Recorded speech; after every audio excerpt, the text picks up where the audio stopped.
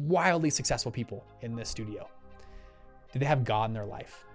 Were they able to teach about that with their kids? Welcome to Bullish, where we talk about the journey and process to build ourselves and companies into multi-billion-dollar people and brands. Currently, my business and investment funds have done tens of millions in revenue. And this is the documentation of the journey to scale to the billion-dollar realm. All while we give back and do good in the world. My name is Bridger Pennington, and welcome to Bullish. Boom, people, welcome back to the show. Today, we're gonna talk about raising rich kids. And this is something I think about a lot, and I'm going to preface this a ton this episode. That I have not raised teenagers yet. I have not raised a college-age kids yet. However, I was raised by parents that were decently rich. If you guys know my story, and I feel like me and my brother turned out decently okay. Now, I'm not saying that perfectly, but I actually think my parents did a phenomenal job raising rich kids. I bring a lot of people on my show that run big family offices or are very wealthy, and I love asking them about their kids and their grandkids.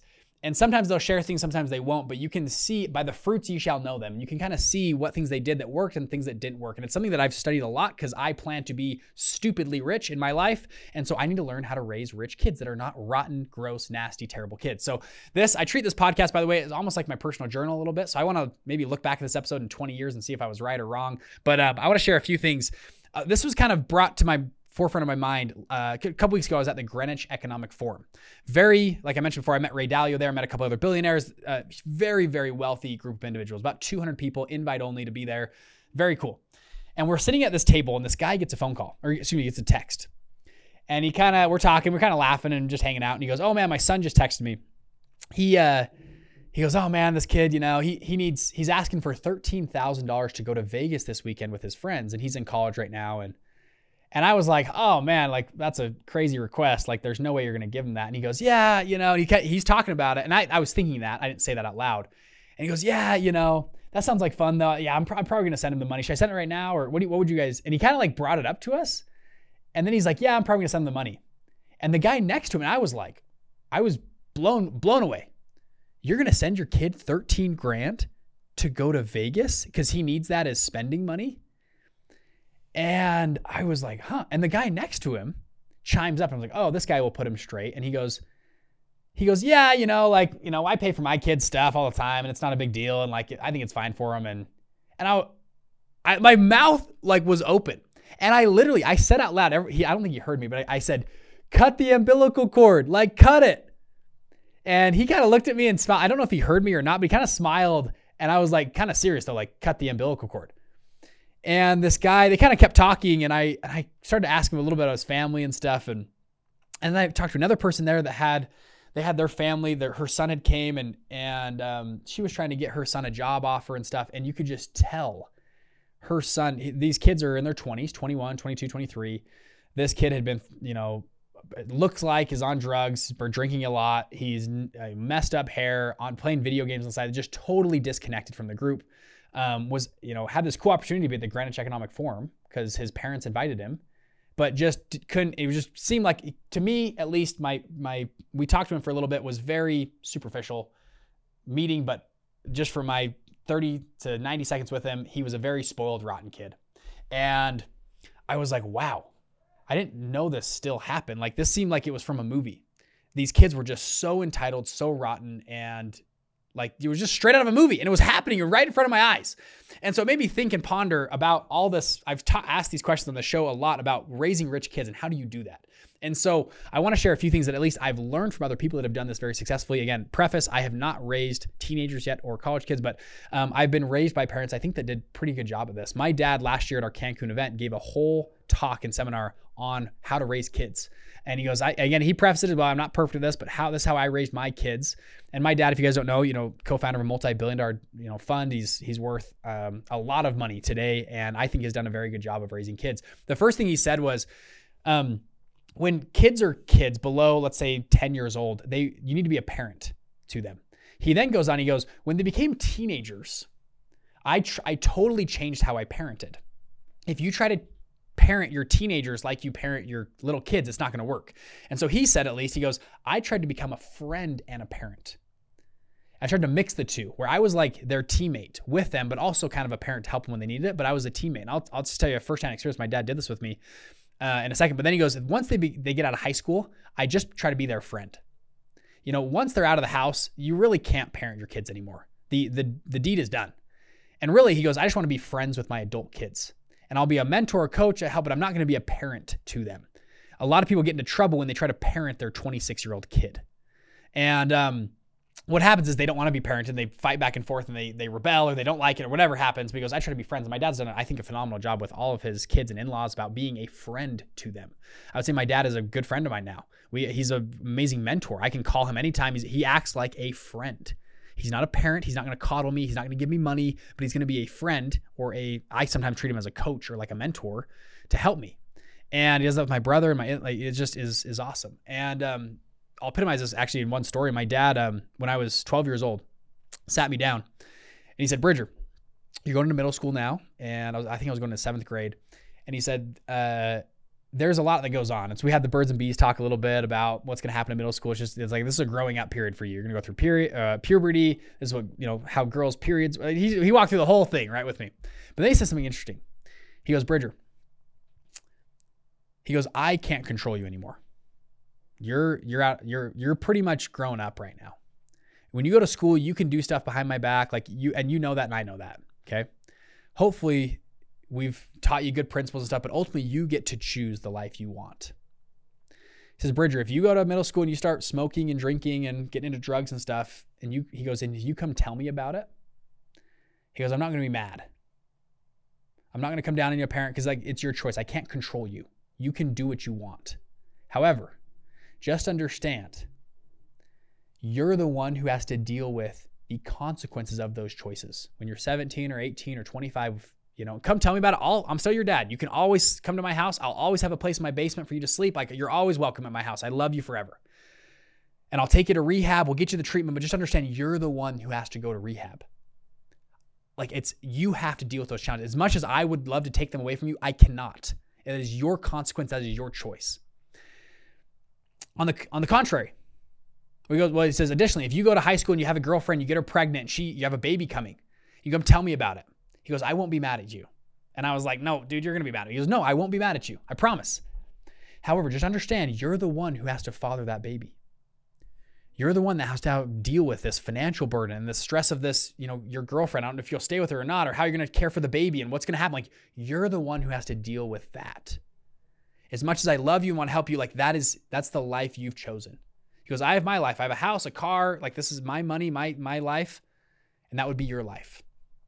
And he says, on the contrary, if you go to school and you get good grades, you do well, and you go and you get into a good university. I'm not getting you an interview. You get into a good university and you do well. You become a famous, business owner, a doctor, a lawyer. You make tons of money and you build a big house in the hill with cars and a beautiful family. Guess what? That's the life you get to live.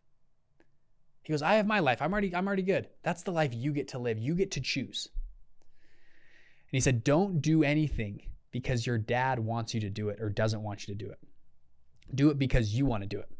He goes, if you want to go be a unicorn or a princess or go in the ballerina, great. Do whatever you want. It's your life. Just understand, though, you have to live with the consequences of your choices, and it's your life you get to live. He goes, I love you forever. I'm always your dad, but that's just how life is. That's how life works. So understand the choices of your consequences. And I remember I left that meeting with my dad. It was a Sunday night. We had this kind of one-on-one talk, and I left, and it totally changed my life. Drastically changed my life. That year, I remember I got a 4.0, so it's straight A's, and I brought home a report card to my dad. I was like, Dad, look at, I got amazing grades. Look at this. This is awesome. And my dad was like, cool. Good job. And I was like, oh, you're not excited? He's like, oh, those are your grades, man. That's so good for you. Congrats. Those aren't my grades. Those are your grades. And I was like, oh yeah, those are my grades. And that's going to lead to a really great future for me, hopefully. I was like, huh. Hey guys, hope you're enjoying the show. Now, as you know, we don't run advertisements on this channel. We just spread this by word of mouth. So if you can, please rate and review the show. If it's benefited your life anyway, please drop that down below. I actually love reading them. I love seeing what people say and share and stuff. So if you guys can, this show has helped you in any way, shape, or form, please rate and review and share this with a friend or two that may benefit their life. We do this just to help more people understand this game that we're playing. Thank you guys so much, and we'll get back to the show. my parents, I was literally in 7th grade. I loved to snow ski. So in the winter, it would snow in Utah, and we never had snow days, like ever. Like if it snows, it could snow 5 feet, and we're going to school in Utah. I don't know about other states that have snow days. I think I had one snow day my entire K through 12, and it was a half day. By noon, they said, nope, everyone's back in school. Okay, so we didn't have it. We had a lot of snow though, because they were just they're good at getting rid of snow in Utah. And so I used to ask my parents, I was like, hey, can I go skiing? Like, can I skip school today? It's like a Thursday and go skiing. And most parents would say like, no, but my parents were like, well, they'd always say, well, yeah. Like, how are your grades? You gonna be good if you miss school today? And I was like, yeah, I had straight A's at the time. I was like, yeah, I got straight A's. Cool, go ahead, go skiing. I skipped school, I don't know, 15, 18 times a winter to go skiing. And my parents were like, yeah, we'll drive you up there, whatever. Just, understand these are the choices of your life. Now, I totally granted if I was, failing classes, and my parents would probably parent me very differently. I was, they parented me for each, and my dad actually said that in his talk class. He goes, you got to parent each kid differently. Every kid is going to be totally different how you parent them. But for me, that really worked. I'll actually tell you another crazy story. My parents, so I was the youngest kid. This is usually for youngest kids. We had a money bag at the house. Okay. So, and now I grew up in a very average, normal house. Like you guys have heard my story before. But my parents, for whatever reason, we had it was a pink bag of money that was in our pantry. And I always had like $100, $200 of cash in there just for spending cash, go to the movies, whatever.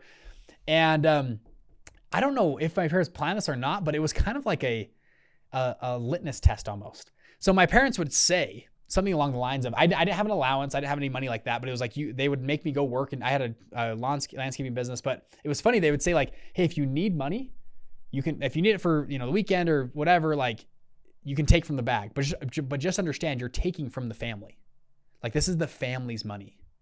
And at the time, my dad drove a crappy car. We kind of lived in a normal house. And I always kind of in the back of my brain, like knew my parents, they talked about money. My dad had ups and downs throughout. He started 13 businesses. So there was always ups and downs between those businesses. So I never quite knew where they were at. At this time, they were making, I think, a lot of money, but I just didn't know it. But I remember that bag sat there. I never touched the bag. Almost never. I would ask permission because it was like a big deal. Like if you're taking from the family's money. And if you're going to do that, it's got to be for a really good reason. And so I'd like ask mom, hey, like, can I have some money? Like I plan to go like to the movies. It's like $12. Can I take from the bag, and maybe I'll add. And it was kind of like the concept was you can take from the bag, but you got to add back to the bag later on. It was kind of the concept. And I thought it was a pretty interesting thing. And it taught a ton of responsibility for kids, like managing money and not thinking of it like, oh, parents, I'm just going to try to take from my parents. More of like, we're all in this together. Like we're a family unit, we're a team. And so if one of the teammates is going to take some money and spend it this weekend, well, that hurts the other teammates.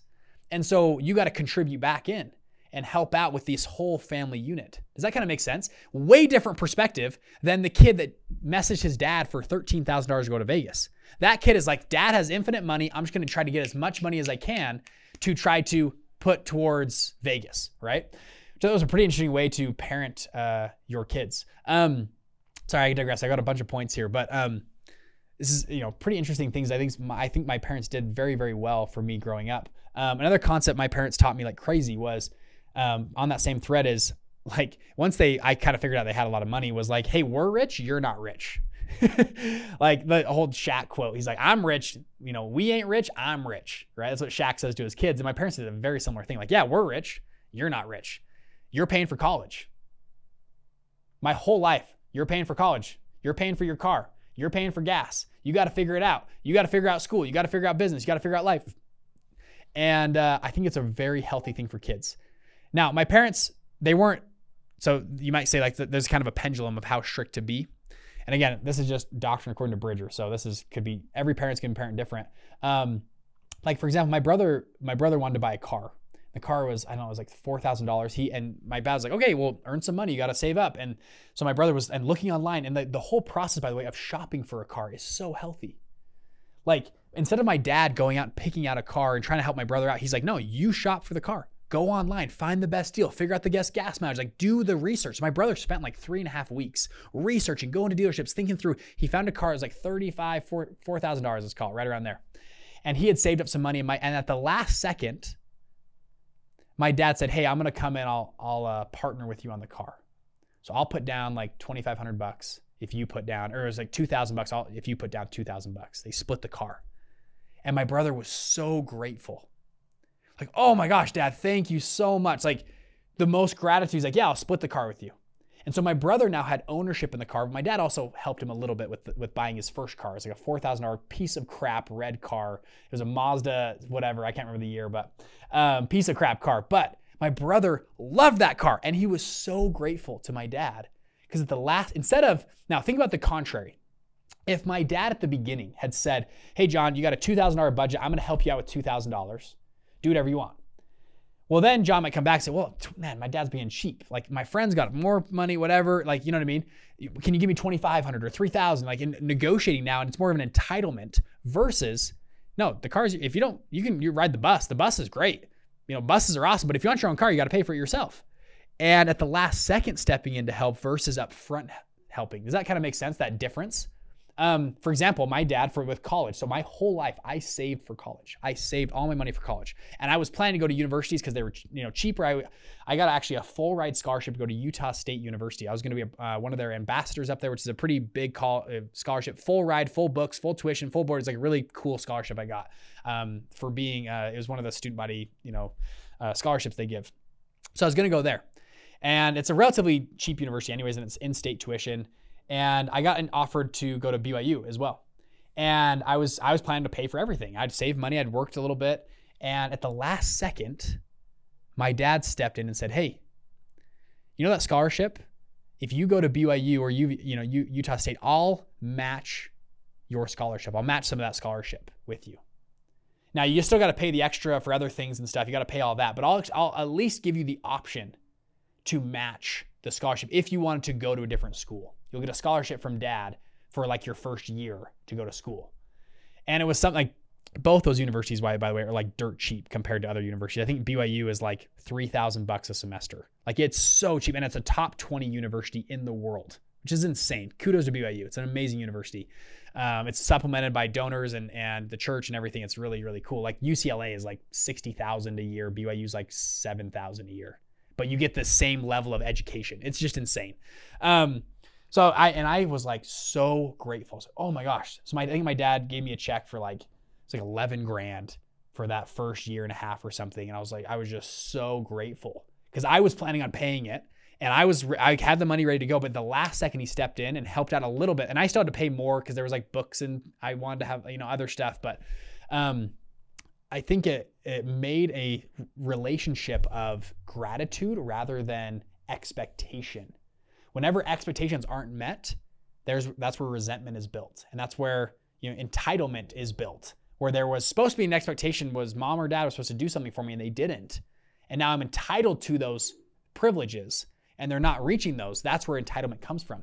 If there's no expectation at the beginning, which is zero, anything you do above that expectation is generally accepted as gratitude from whoever is giving. Hey, this is Bridger here. Hope you're enjoying the show. I've actually got some cool free gifts that I want to give you guys as followers of the show. Now, as you may know, we've helped over 60,000 people get started in the fund game in the world of investment funds, private equity, hedge funds, venture capital funds. And so what we've done is actually we've put together a free course on funds. It's 100% free, and just in full transparency, what you do is you just go on there, you go to fundlaunch.com, you put in your email. Selfishly, I want your email just so I can send more things to you, more podcast episodes, more other stuff. And what you get in return is our full course. I think it's 15 videos on investment funds, how funds are built, how they're put together, how to structure them, how to scale them. Even if you don't want to build a fund one day, I think it's still really important to learn how funds are built and how they're put together. So that's a full free course you can get at fundlaunch.com. Is this kind of making sense? Sorry, I'm dumping a lot. Hopefully this is kind of useful and helpful at all. Something kind of, I'll tell you, a kind of a different lens of this as well. So I've talked to a lot of families that are wealthy. Money oftentimes ruins people. Hopefully it sometimes makes people even better. I think money just shines a light on people. It makes you, if you're charitable, it'll make you more charitable. If you're rotten and broke, and broke internally, not broke money-wise. If you're broke internally, if you're mean, if you're angry, it just makes you more mean and more angry with just a louder voice. It just amplifies who you are. And so there are a lot of broken homes in rich families. And I think a lot of parents try to overcompensate for kids when they have a divorce, when the kids are of teenage years. They then overcompensate with money. Or even if the family's still together, but mom or dad are gone on vacations, always not attentive, not there for their family, they will overcompensate with money, which I think it makes, I get why people do it, and I think it's what can ruin your kids. I've had multiple friends that the parents weren't really there, or they broke up and they overcompensate with money. And what happens is it ends up actually hurting the kids. It makes them actually more entitled. It actually makes their relationship actually worse than it would be if the parent actually dug in and said, I'm going to help you. Let's start a business, or let's get a job, or whatever the thing is to make it work. For example, as well, your biggest flex, I've said this multiple times, your biggest flex as a person on earth, for me, you can have jets and cars and whatever it is.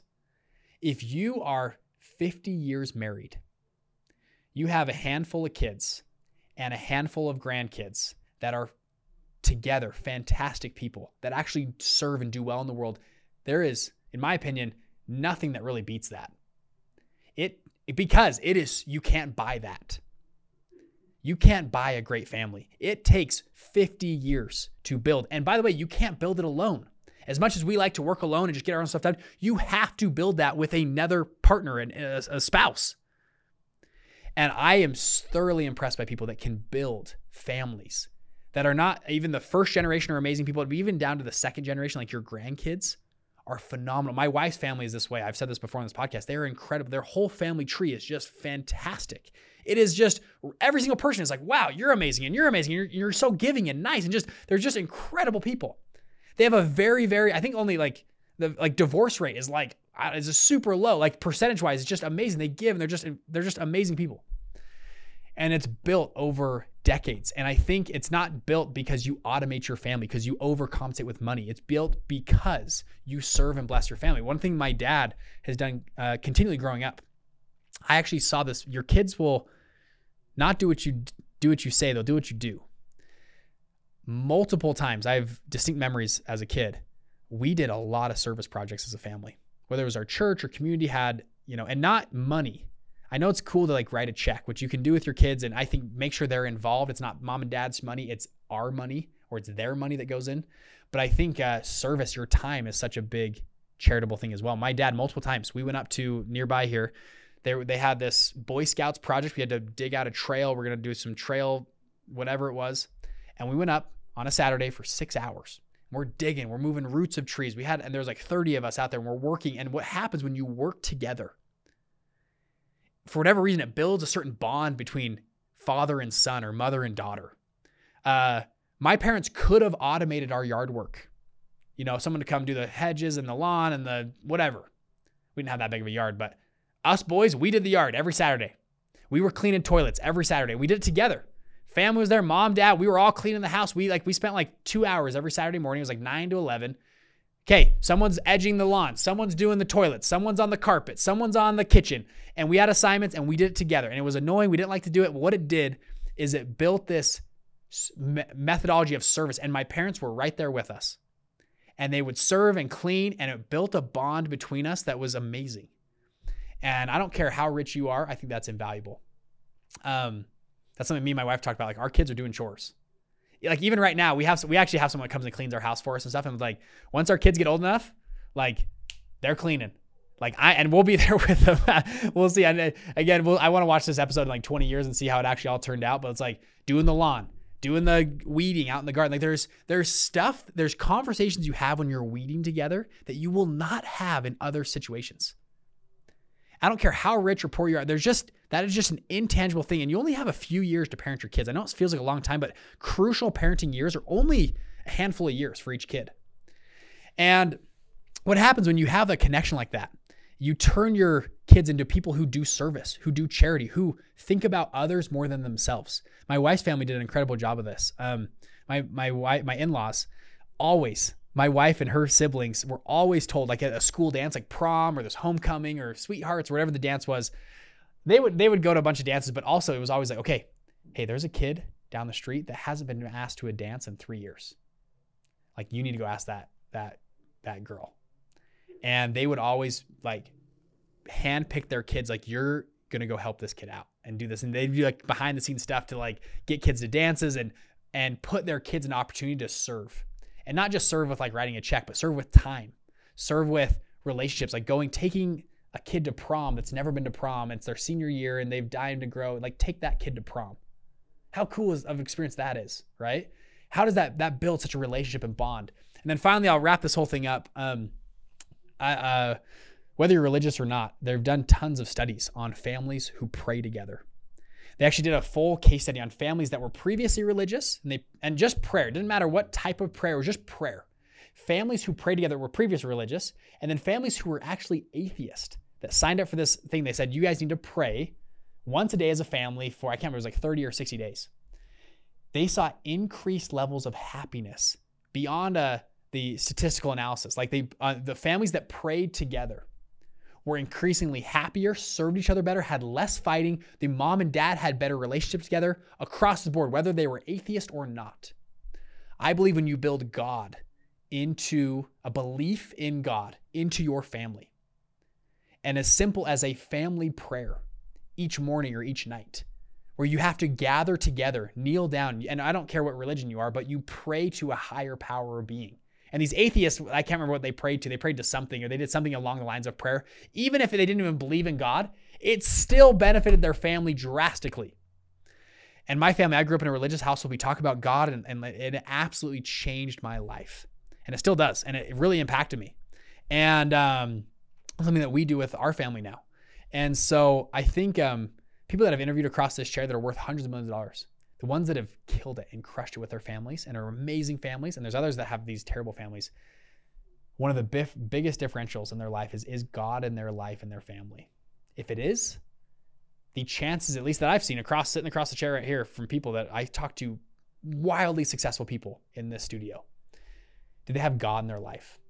Were they able to teach about that with their kids and have family prayers or group meetings like that? Did they meet with their kids one-on-one and talk about religious or God or like real conversations, like deep conversations? Something my dad always did, like once a month, he'd meet with all of us boys. We'd have like a one-on-one with our dad, sit down, talk and share and like really be there for them.